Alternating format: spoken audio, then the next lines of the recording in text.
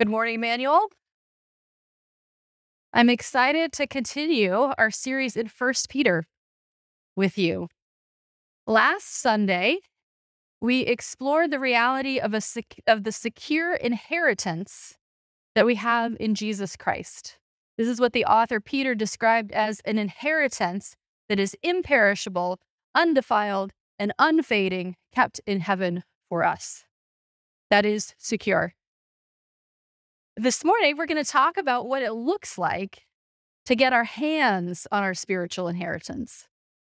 The scriptures teach that every Christian has been given full access to all the spiritual riches of heaven through Jesus.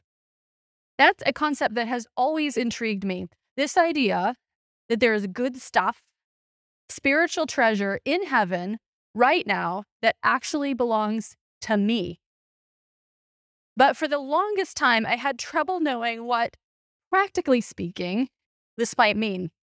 Like, how do I get access to my inheritance in Jesus? I don't usually feel very connected to that reality. Here's what it feels like. Let's say I'm working a minimum wage job that is exhausting and it's not great for my health, but I don't have the time or energy to look for something else. And let's say my employer schedules me for so many hours that I can't fit in a second job, but not quite enough hours to qualify me for full-time benefits. So I spend a lot of time working and a lot of time worrying about finances and a lot of time figuring out how to save money. But then I learned that an ancient rich relative of mine, who I didn't know, died and left me their entire estate. The lawyers give me a debit card to a big old Chase bank account with literally millions of dollars in it. So I'm delighted to realize that when I eventually retire, somewhere down the line, I'll be well taken care of. What a relief. But somehow I never get around to actually spending any of the money. I just keep on scrimping and worrying and living hand to mouth, just like I've always done. And since that's the case, sometimes I have a hard time believing I really am a millionaire. Objectively speaking, it's the truth. My status as a multimillionaire is secure, but it just doesn't make much practical difference for me. I think this is the way it is for a lot of us believers. We are beloved heirs of the Father who, through the beautiful work of Jesus Christ on the cross, has given us spiritual access to all the riches of heaven, but not a lot necessarily changes in our day-to-day lives. We occasionally think about the future, and it's nice to think that in heaven we won't have to deal with sad and painful stuff that we deal with now. But that feels like that might be the extent of it. By and large, life continues for us, much like it does for everyone else. Spiritually speaking, we're billionaires. But so what? We're not really enjoying the benefits of being heirs of Christ. And what's more, no one else is benefiting from our riches either. This is a weird way to live. We have access to all the spiritual riches of heaven, and yet sometimes we live like spiritual paupers. We have a Father in heaven who loves us more than life itself, yet we live like orphans. What does it look like to activate the inheritance that we've been given? How can we put these spiritual riches to work for us and to the benefit of those all around us? Well, in the second half of chapter 1 of Peter's first letter, he has some wisdom to share. Verse 13, therefore, preparing your minds for action and being sober-minded, set your hope fully on the grace that will be brought to you at the revelation of Christ Jesus. The Greek of this first phrase is literally gird up the loins of your mind to prepare for action. If your everyday clothes were flowing robes, as they were in the days of Jesus, and you needed to run somewhere and get stuff done, you'd scoop up the loose fabric and tuck it into your belt so you are ready to do what needs doing. Those of us who have invested our hope in God's grace need to act on that hope. Hope in Jesus is not something meant to reside in our brains or even our hearts only. Spending these spiritual riches is very practical business. In these verses, the Apostle Peter is going to show us how to activate that hope. This is the debit card that the lawyers gave us connected to that enormous heavenly bank account. And it remains tucked away in our wallets, overlooked most of the time, because it seems pretty insignificant. The key to living like a spiritual millionaire can, I believe, be summed up in one unglamorous word: obedience. Verse 14, as obedient children, do not be conformed to the passions of your former ignorance, but as he who called you is holy, you also be holy in all your conduct, since it is written, you shall be holy, for I am holy. He calls us obedient children, sometimes translated as children of obedience. Now, at this point, you may be asking yourself, how did we get from learning how to live like a millionaire to talking about obedience? That seems like a pretty big leap in a pretty short amount of time. Obedience has to be one of the least exciting words in the Christian life. I don't know anyone who thrills at the chance to be told what to do by someone else. I don't like that idea myself. If I'm obligated to obey someone, I usually not only feel like I'm automatically somehow lesser than the person I'm supposed to obey, which is annoying, but it also feels kind of claustrophobic.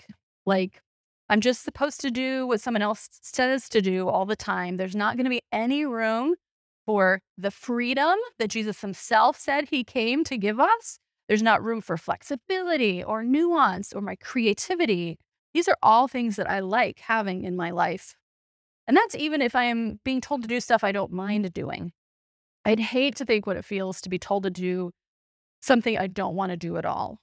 So if you are feeling squeamish about obedience, you're not alone. But please consider this. When it comes to obeying the Lord God, who is literally the only source of life and love in this world, obedience is indistinguishable from love. For human beings, love and obedience to God are one and the same thing. Now, this is maybe not in the way that you're thinking. We human beings are pretty messed up. We often assume that this means we have to earn love from God through obedience. This is probably because this is how some people we know operate, right? That's a lie. Be very clear on this. Obedience does not earn love. We receive the inheritance of love from God only by faith in who he is and what he has done through his son, Jesus. The love of God is freely given as well as lavishly given. It literally has nothing to do with our ability to obey. We are transformed from sinners into sons and daughters by the work of Jesus Christ, not by anything that we can do. We didn't earn the riches in our spiritual bank account by obedience, and we don't get access to it through obedience. We got this bank account because God put it there for us to enjoy because he loves us. And Jesus handed us the debit card because he wants us to be able to spend love and enjoy love. In fact, one of the best ways to conceptualize what those spiritual riches are is to understand them as a huge deposit of God's love for us and for others and for all the world. But if these spiritual riches, comprised of the love of God, are to be enjoyed and spent, we've got to get busy participating in his love. And really, the only way to participate in the precious love of God is through obedience. because obedience to God is love made manifest in our world.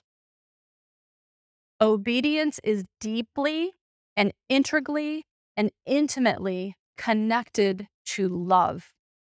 Jesus was super clear on this point. He said flat out at one point, "If you love me, you will keep my commandments."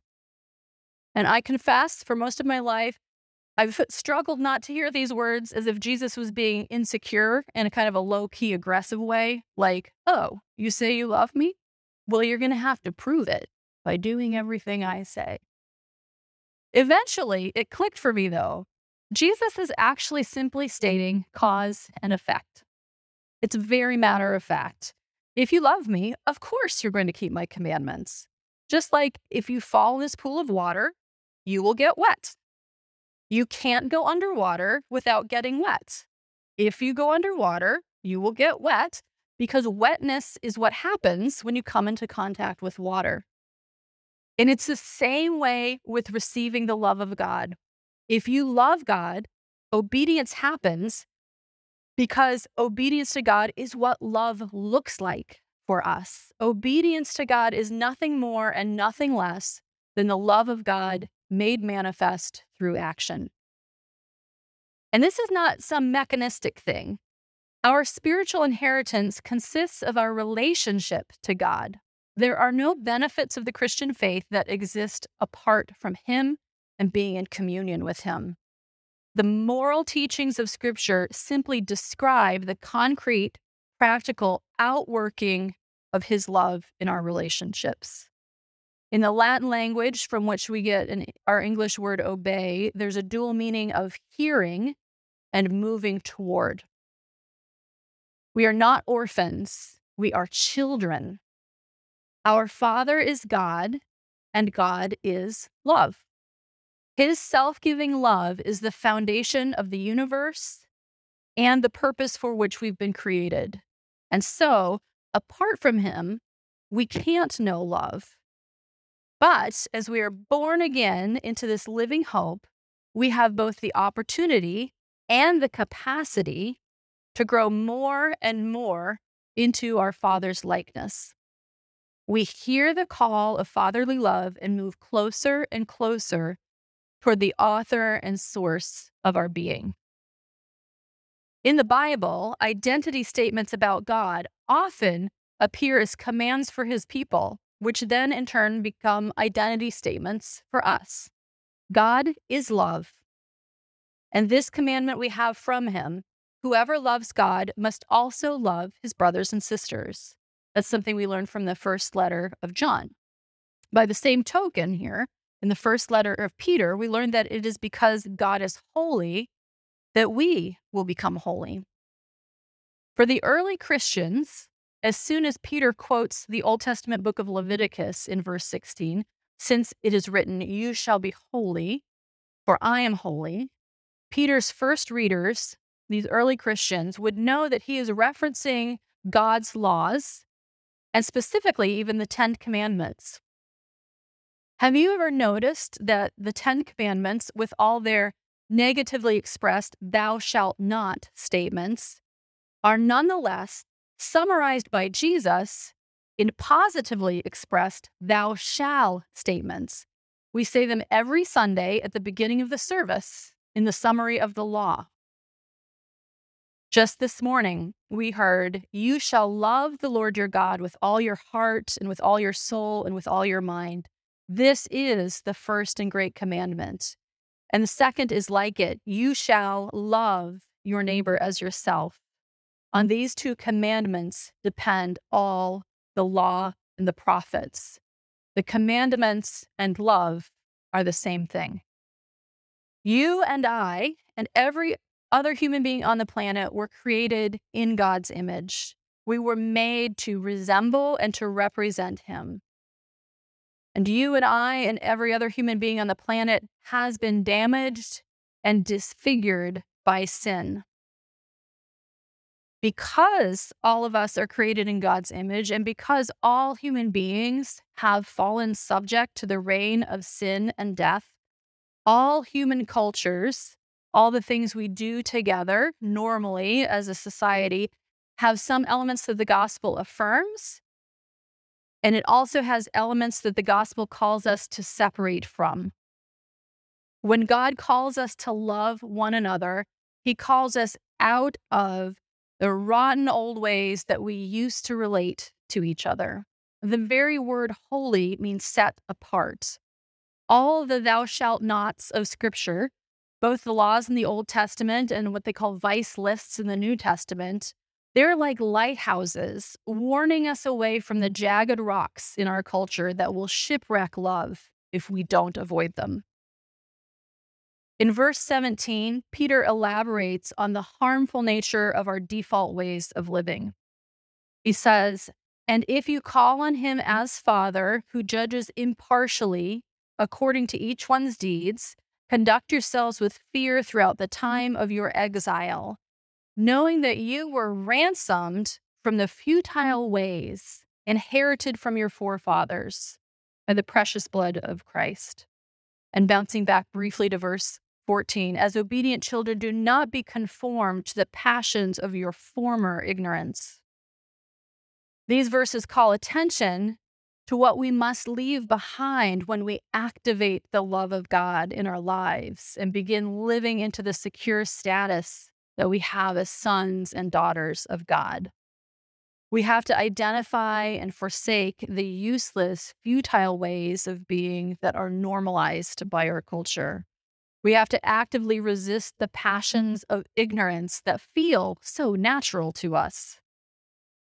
The pure love of God changes how we understand our native ways. As theologian Karen Job says, the very knowledge of Christ that brings us into relationship with God also brings us knowledge of sin and God's wrath upon it. Now, knowledge of Christ and his love often feels really good, and it is good. The accompanying knowledge of sin and God's wrath for sin, not so much.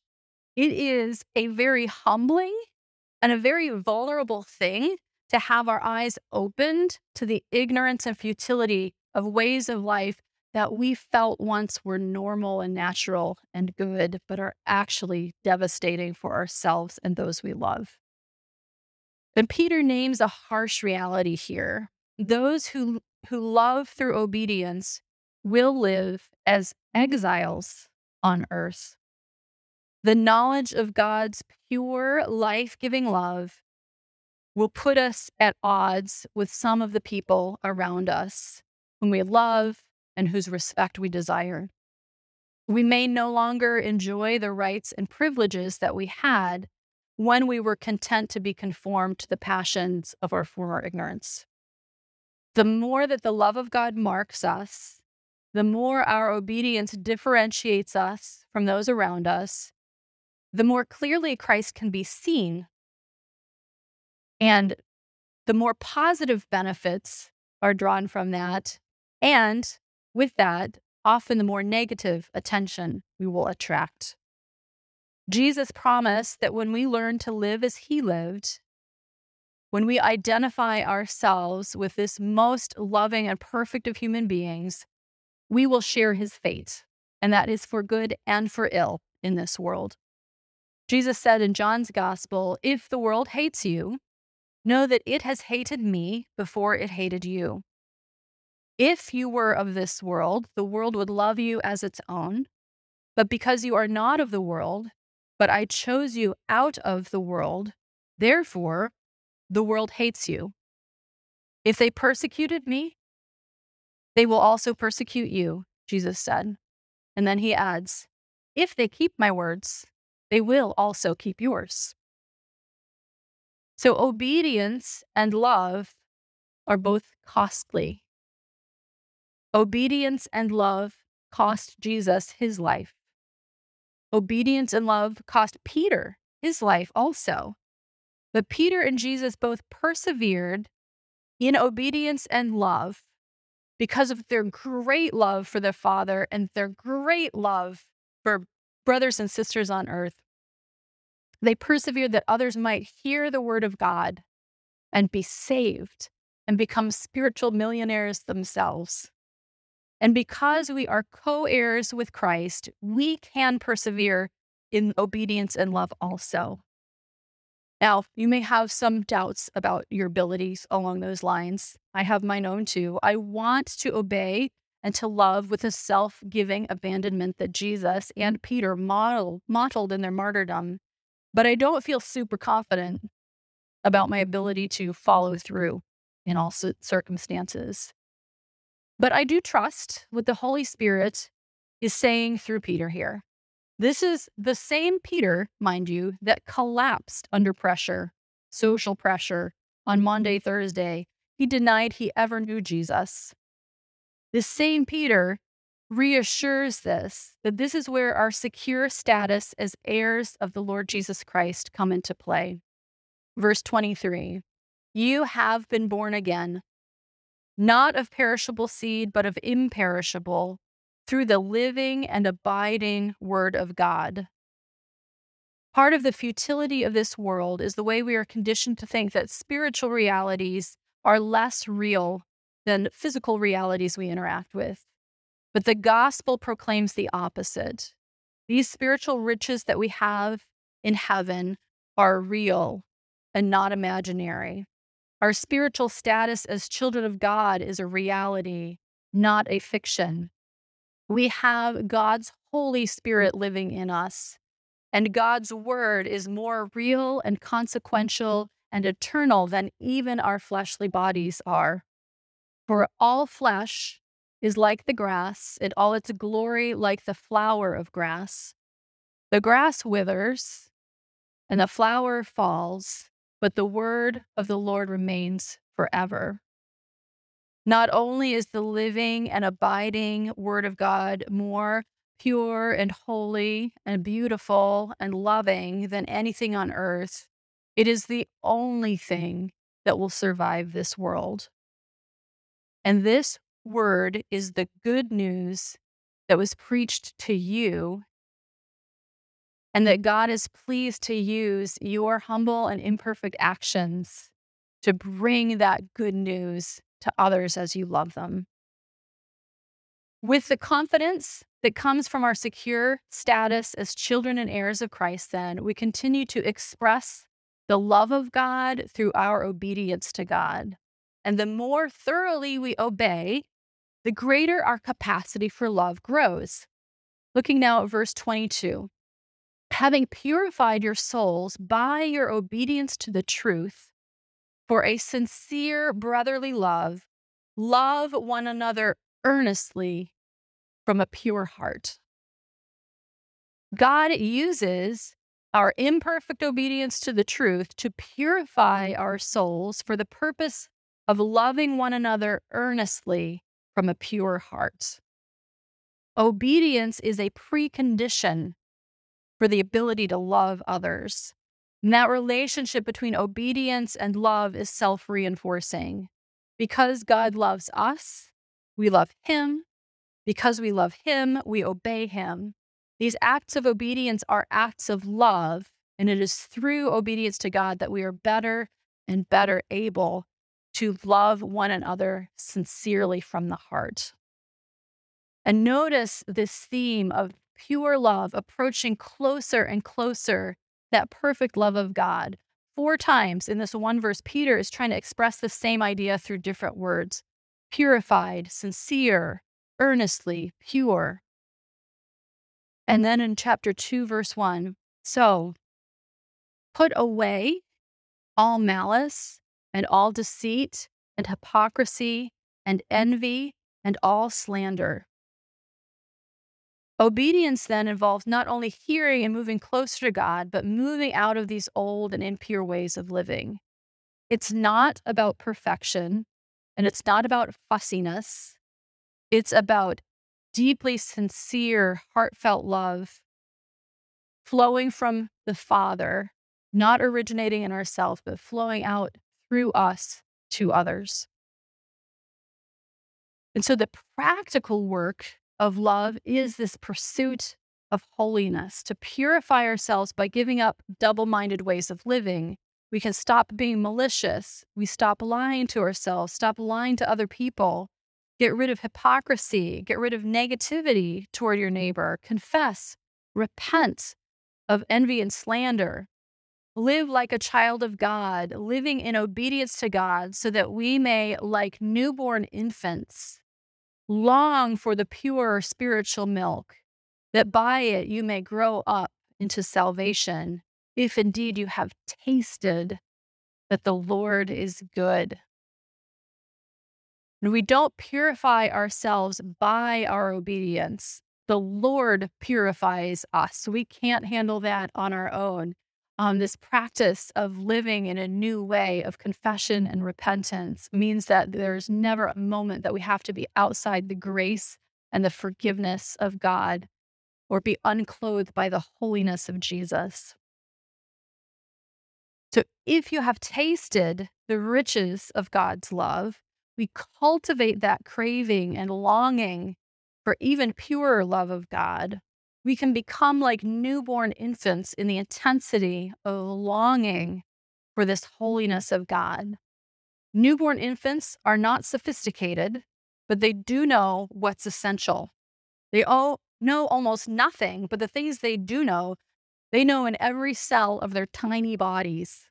They know that they need milk to live. They crave that nourishment.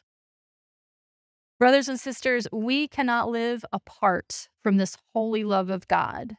We were created to live in communion with Him. If our faith and hope are in God, we do indeed have a secure inheritance in heaven. And it is not pie in the sky stuff tucked away for someday far off in the future. All these spiritual riches of heaven, the pure, holy, beautiful, eternal love of God is available for us to taste and to enjoy and to spend lavishly on others now. The King of heaven, Jesus Christ, humbled himself to become obedient to the Father in order to display the Father's love and to share it. And we who are his heirs can do the same. In the name of the Father, and the Son, and of the Holy Spirit. Amen.